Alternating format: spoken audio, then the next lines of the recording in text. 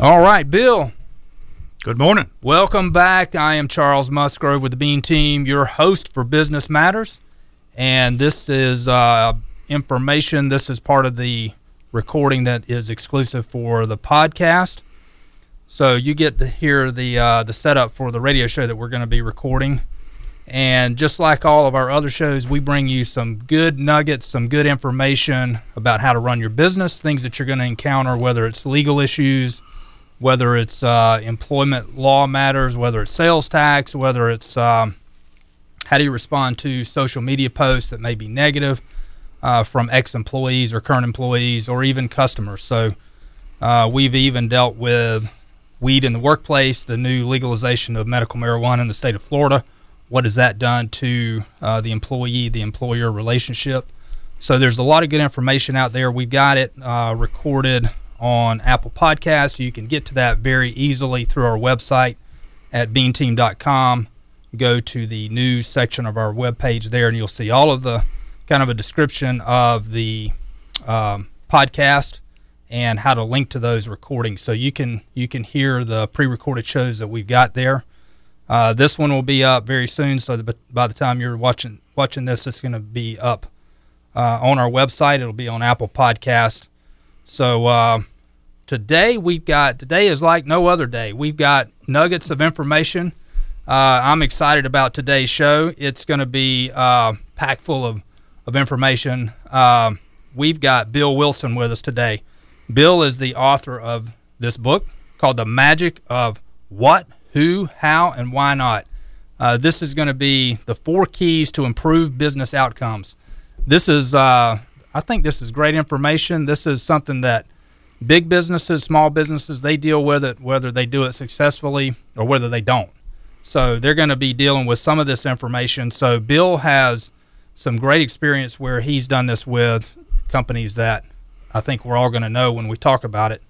The Farmers Insurance Company. So I think that's one of your hallmark clients. Yeah, that's for sure. Bill, so thank you for joining us on Business Matters. I think this is going to be another awesome show, and we're glad that you're joining us, at least for the first episode. We think we're going to do 2 episodes on this. So the first one is about the book, and it's going to be kind of outlining the book. So thank you for joining us, and welcome. My pleasure, and happy to share what little I know about this. Yes, I think you know a lot. So, heck, you knew enough to write a book. So, there you go. Yeah. So that's I think that's pretty awesome. So, tell us just not to dive into the details because we're going to save the meat for the show that we're recording, but just to kind of set this up, to tee it up out there for the listeners of the podcast so they know what they're going to get. Well, I started looking at this when I was doing a lot of work in training design and helping organizations try to improve their training programs. But what I found in doing that was the training that they were asking me to do wasn't linked to the business outcomes. So we're spending all this money and spending all this time training employees to no real outcome from a business point of view. And that just didn't seem like a good investment. So most people are training for the sake of training and not to drive desired outcomes. That's right. So this whole approach is, how do you look at that differently and start with what's the business outcome we're trying to achieve, and then how do we have to get everything aligned to get there? And part of that may involve some training, because if you're going to get a different outcome, the way you basically get there is you have to have the people in the organization change their behavior in one way or another. Right. Because if they don't behave differently, the outcomes aren't going to be different. What's the definition of insanity? Yeah, there you go. Right. Yeah. So the whole focus is getting clear about what the outcomes you want, how you're going to measure that success, and then how do you get things in line to be sure you're going to get there, and do it in a way that you get measurable outcomes and you can evaluate the ROI before you ever get started. If I make this investment, this is what I'm going to get. Good. So you set up your expectation from the beginning, and then you drive the training to meet that. Training and non-training. I mean, we find in a lot of organizations, a lot of money is wasted on training for things that training can't fix. Interesting. There are other things going on in the organization that get in the way of people being able to be successful, and that's the why not piece. Awesome. Why are they not behaving that way now? And it's not all about training. The why not is the last of the 4 that we're going to go over. So right. Let's get through all 4 of those. So let's we're going to give John the note, and he's going to get us queued up for the music, and then we'll roll right into the show. All right.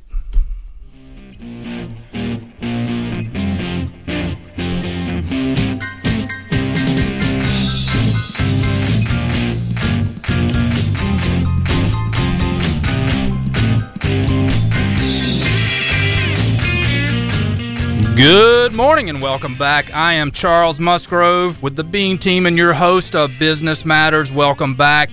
93.3 Real Talk Radio, when we're bringing some more magic, some more nuggets. And listen, we have got the actual magic today. We have the author of a book called The Magic of What, Who, How, and Why Not. Bill Wilson is in the house today, and he's going to talk about the 4 keys to improve business outcomes. You're going to want to stay tuned for this show. This is going to be another one that really helps you improve your business, helps you improve your training, helps you improve your relationship with your employees. How do you set up your employees for the best success possible? We're going to listen to Bill today. He's going to bring us some great information. So, Bill, welcome to the show, Business Matters, and this is your first time on the show. We're looking forward to many more episodes that we do. Today is the first one. We're going to talk about your book, and it's called, again, The Magic of What, Who, How, and Why Not, the 4 keys to improve business outcomes. So I've known you for a couple of years anyway, and I know what you have done in the consulting front. You've done enough. You've got a great experience. You've worked with the Farmers Insurance Company. Is probably one of the hallmark companies or one of the clients that you've had that really people are going to associate with. They see those advertisements, those commercials on TV all the time. So welcome to the show. Tell us a little bit about your background, how you came to write this book.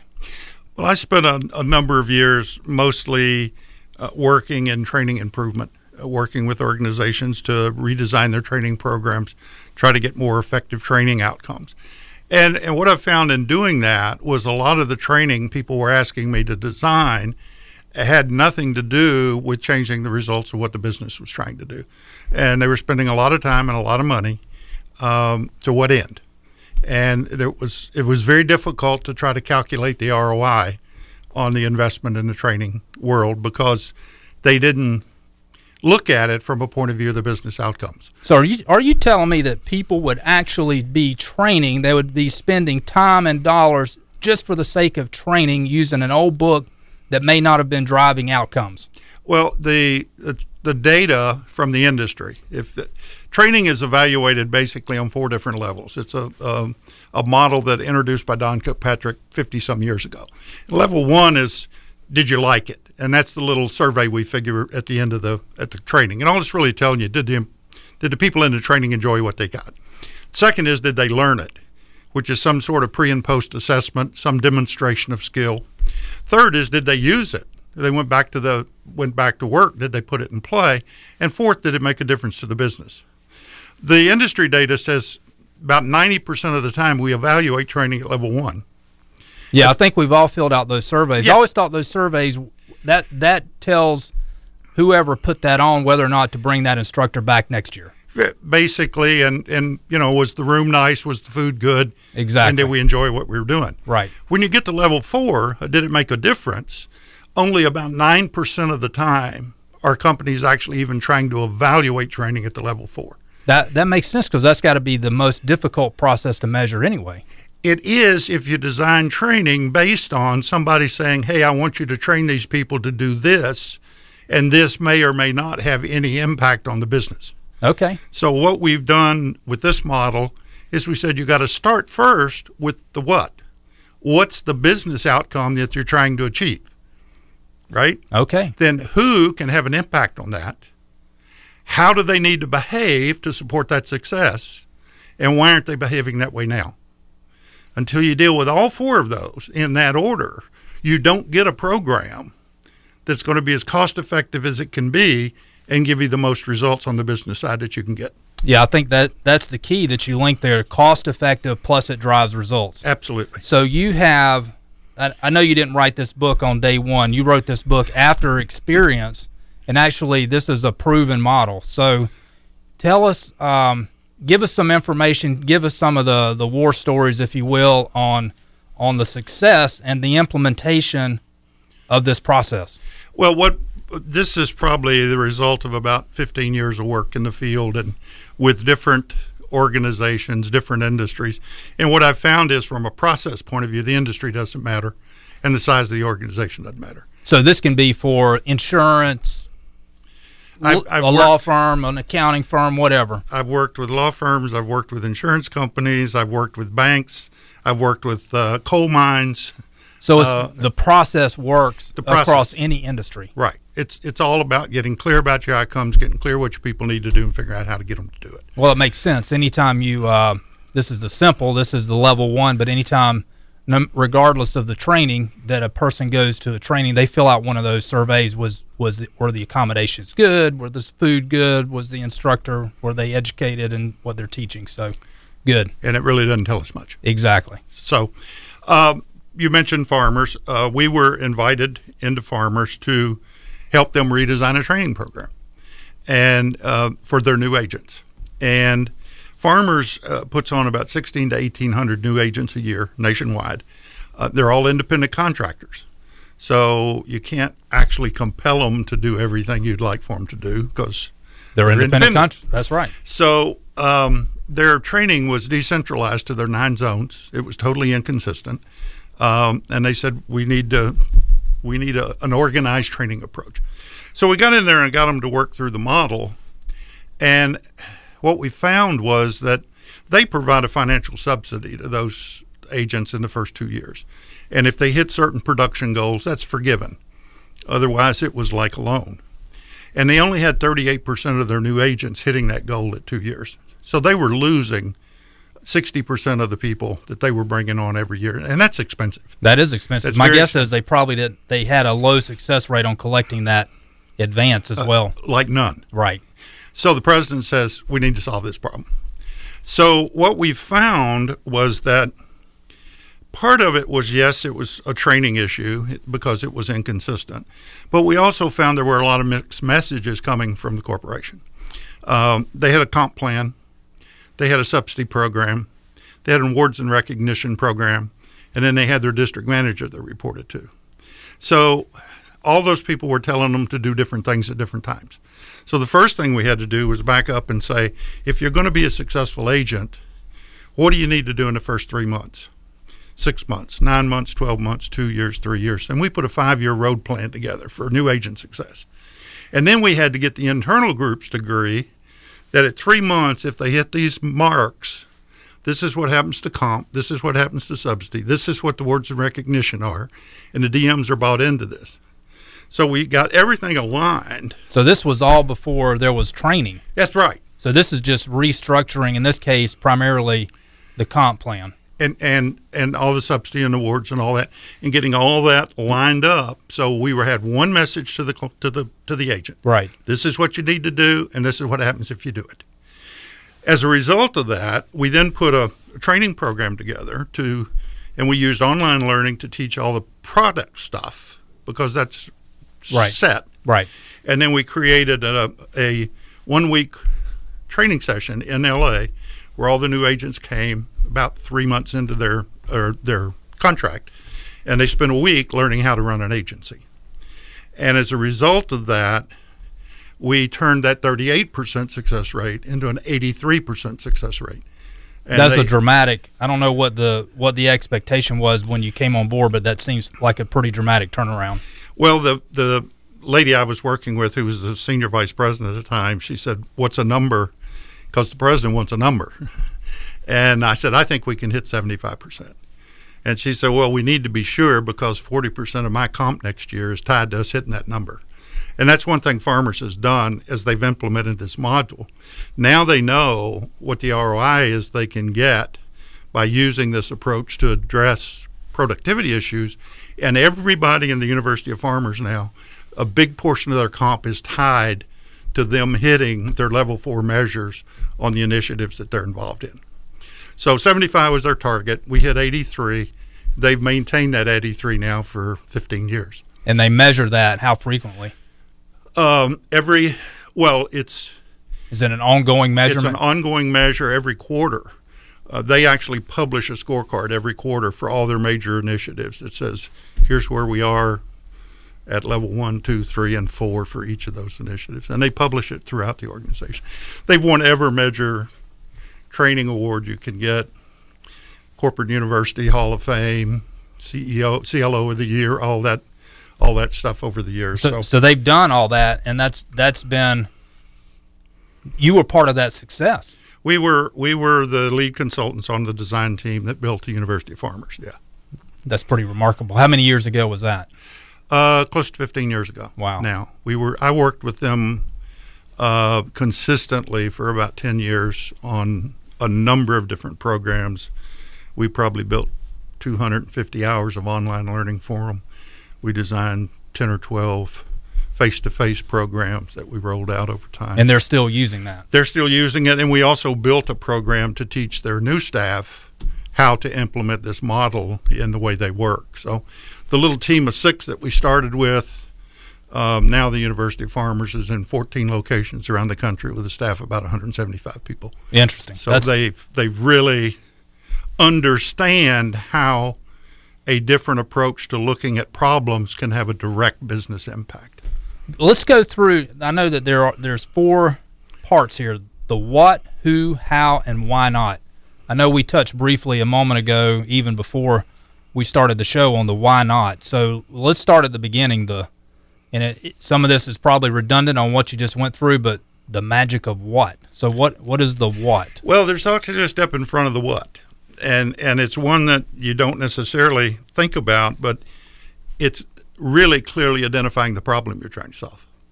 And if you can't define the problem, it's hard to solve it. So in this case with farmers, their problem was the retention. New agent success. Right. That was clearly so that 38% is what you had. That was the what. That was the what.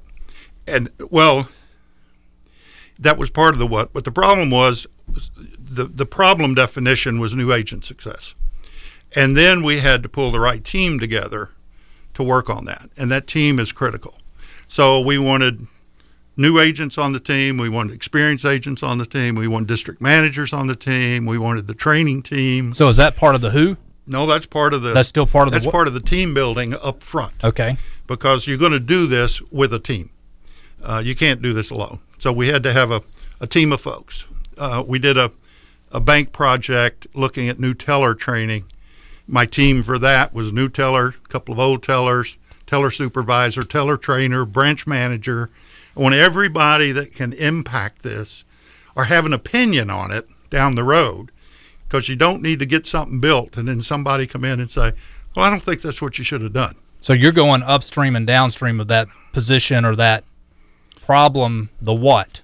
Yeah, you need everybody involved that can impact it. That can impact it, that understands the problem, has a piece of the solution, is writing the check for it, and they're going to have an opinion on what it looks like. Right. Can make a decision on the ROI investment. I need them up front. Then we talk about the what, and that is we want to get clear about what the business outcomes are that we want to address, and we tend to try to get that down to about 3 or 4 items. Too many, and you get confused. And we want those in priority order. Because as you start any project, when you get down the road and you get constrained with resources, you want to focus on your highest priority outcome. So getting those in priority order is really important. Takes some work.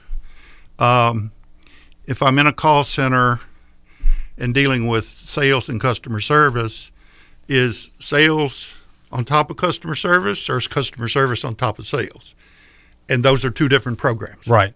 If my sales is the focus and customer service is secondary, it's one thing. But if customer service is the focus and sales is, if I do this right, then sales will come, then that's a whole different program. But your team defines that. Absolutely. Okay, so that's why you have those, your team is made up of downstream and upstream people that can impact that. So they're weighing into the process and the decisions that are made in defining the what. That's correct. Okay. And then with the what, the next piece of that is we talked about that level 4 evaluation. Right. How are we going to evaluate the success of that what? So you go ahead and measure, give a measurement for your success at that point. Where are we now? Where do we want to go? Okay. New agent retention, 38%. We want to go to 75%. Okay.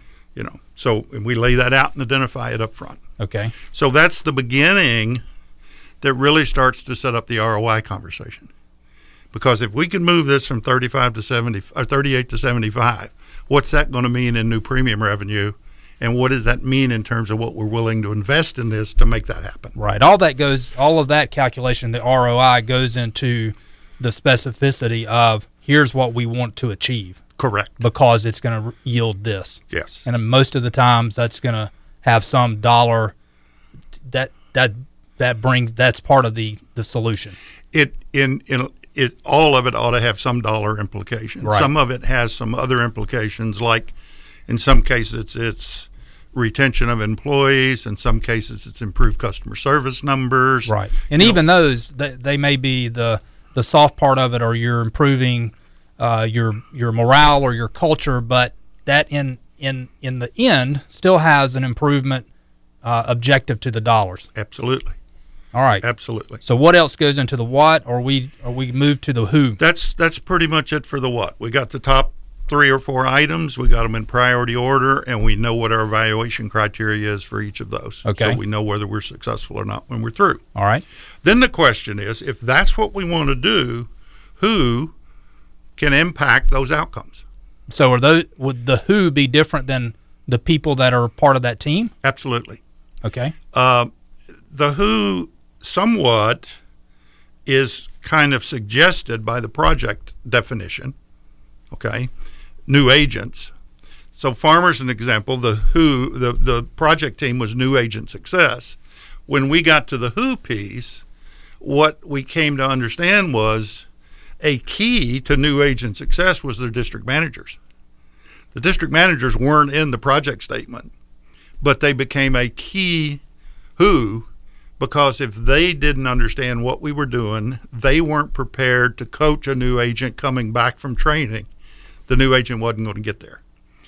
How many times have people gone to training where they come back to the job and the manager says, I know you spent 2 days in that training program. That's all well and good, and I hope you had a good time, but that's not the way we do it here. Right. Go back to this list that they've been doing for correct forever. So if you don't have that next line of supervisors bought into and supporting, then whatever you do on the training side is wasted. All right. So here's if you've created your team to begin with, in your situation, would the team consist of the district manager and a new agent? Yes. And now the district manager and the new agent are also defined as the who. They were 2 of the who's. Okay. We also had, regional marketing managers who kind of supervised the district managers. And some of the who's are people that need to be communicated with and understand what's going on in the project, as opposed to those that are directly involved and going to be impacted by the project. So you kind of have to sort those out. Some of the who's are internal, some of the who's are external. So if they're an external who, they're not going to be part of this. They're not going to, at least not be part of the team. In some cases they may be, because they could be a vendor. And depending on what the program is, we may want some external folks that we interact with to come in and be part of the team to help us solve the problem. Okay, good example. So it could go either way. Okay.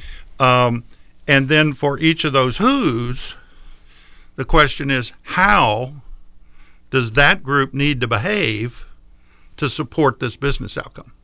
Okay, so now we've gone from the what, who, now we're talking about the how. So how should those who's act to affect the outcome, the desired outcome? Correct. All right. So I want to go through, and now I want to define the behaviors that are going to make that who successful doing that what. Okay. And that's the piece, I think, if you looked at business in general, that we're probably not very good at. We're not very good at clearly defining what it is an employee needs to do to be successful in their job in behavioral terms. Is that because we've not taken the deep dive to ask the question, what what should they be doing? Yeah. Okay. In most cases. And if you, when I look at a behavior, what I understand from the brain and training and all that kind of stuff, it takes three things to affect a behavior. I have to have the knowledge to know what to do. I have to have the skill to be able to do it. And I have to have the attitude to want to do it that way. And those affect three different domains in the brain. And if you're training, they require three different strategies. If you're coaching, they require three different strategies. So if I'm a manager, I need to be able to define for somebody, here's what you need to do to be successful. Here's the knowledge you have to have. Here's the skill you have to have. And here's how I need to get your head screwed on right so you'll do it. Now my job as a manager is to observe for that. If I'm not getting the performance I want, what's the issue? Is it a knowledge issue? Is it a skill issue? Or is it an attitude issue? Right. And that requires a different intervention. Sending somebody back to training that's knowledge and skill based when they got an attitude problem is not going to fix it. That's not going to get you there. Right. So you got the two A's, I call it aptitude and attitude. Right. But you got to break down those three domains and understand it. Right. We generally, in our job descriptions, don't do a very good job of describing the job in behavioral terms to say you need to be able to do this way. And that's a key piece of how you get performance changed. There's another piece of that, which we can talk about more, but that's internal, and it also applies to how you look at hiring new people and being clear that you've got to match your expectation, who you're hiring right, against the behaviors that you need for them to be successful. Right. Yeah, I think that is that's really a responsibility of the employer or the person hiring, is to make that potential employee fully aware of what they're walking into, what the expectations are, what the environment's going to be that they're going to be working in, and not necessarily at that point how to do the job, but at least these are the expectations. This is what you're going to encounter as an employee. I think there is a requirement to do how to do the job, and being clear up front. Here's how I need it done. Mm-hmm. Ken Blanchard's situational leadership model, as an example, says in quadrant 1, it's very directive. Here's what you do, here's how you do it. And you slowly move people from 1 to 2 to 3 to 4, where they become very independent and do the job without any supervision.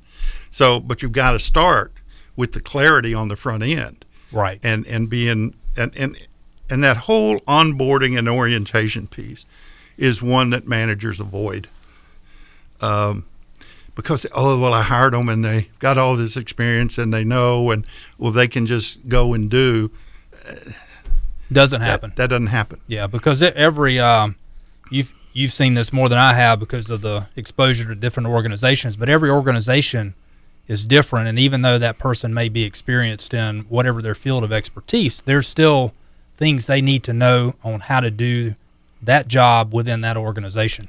And the other piece on the hiring side, and we could talk more about that if we went into who, but are they a cultural fit for the organization? Right. We've had a couple of examples and a couple of stockbroker dealers that were rating each other's top performers. And when they came over, they weren't a top performer. The cultures were so different. The right. processes so were they so couldn't different. process as successfully in a different culture. Correct. Interesting. So hiring for culture first.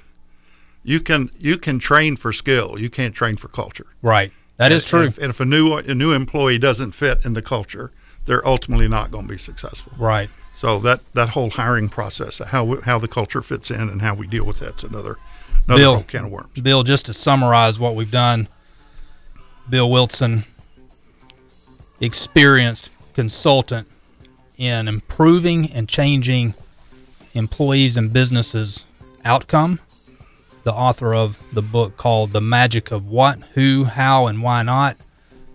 Bill, we scratched the surface today on episode 1. Actually, we covered some good material here. We went through, I think, correct me if I'm wrong, but 3 of the 4. Yep.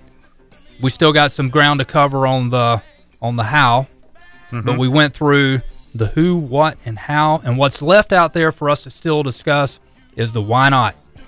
So I know there's some cool stuff with that, some more nuggets that we're going to deliver. So those of you listening out there in Radio Land, tune in next week for the follow-up episode with Bill Wilson as we dive into the why not.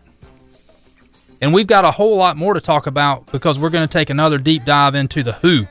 Again, we got the 4 elements: what, who, how, and why not, that changes performance within inside of a business, changes outcomes, improves success. You've been listening to Business Matters. I'm your host, Charles Musgrove. We've been coming to you on Real Talk 93.3. Check us out next week, same time, same station, 11:30. Have a great day. Have a blessed week. Peace out.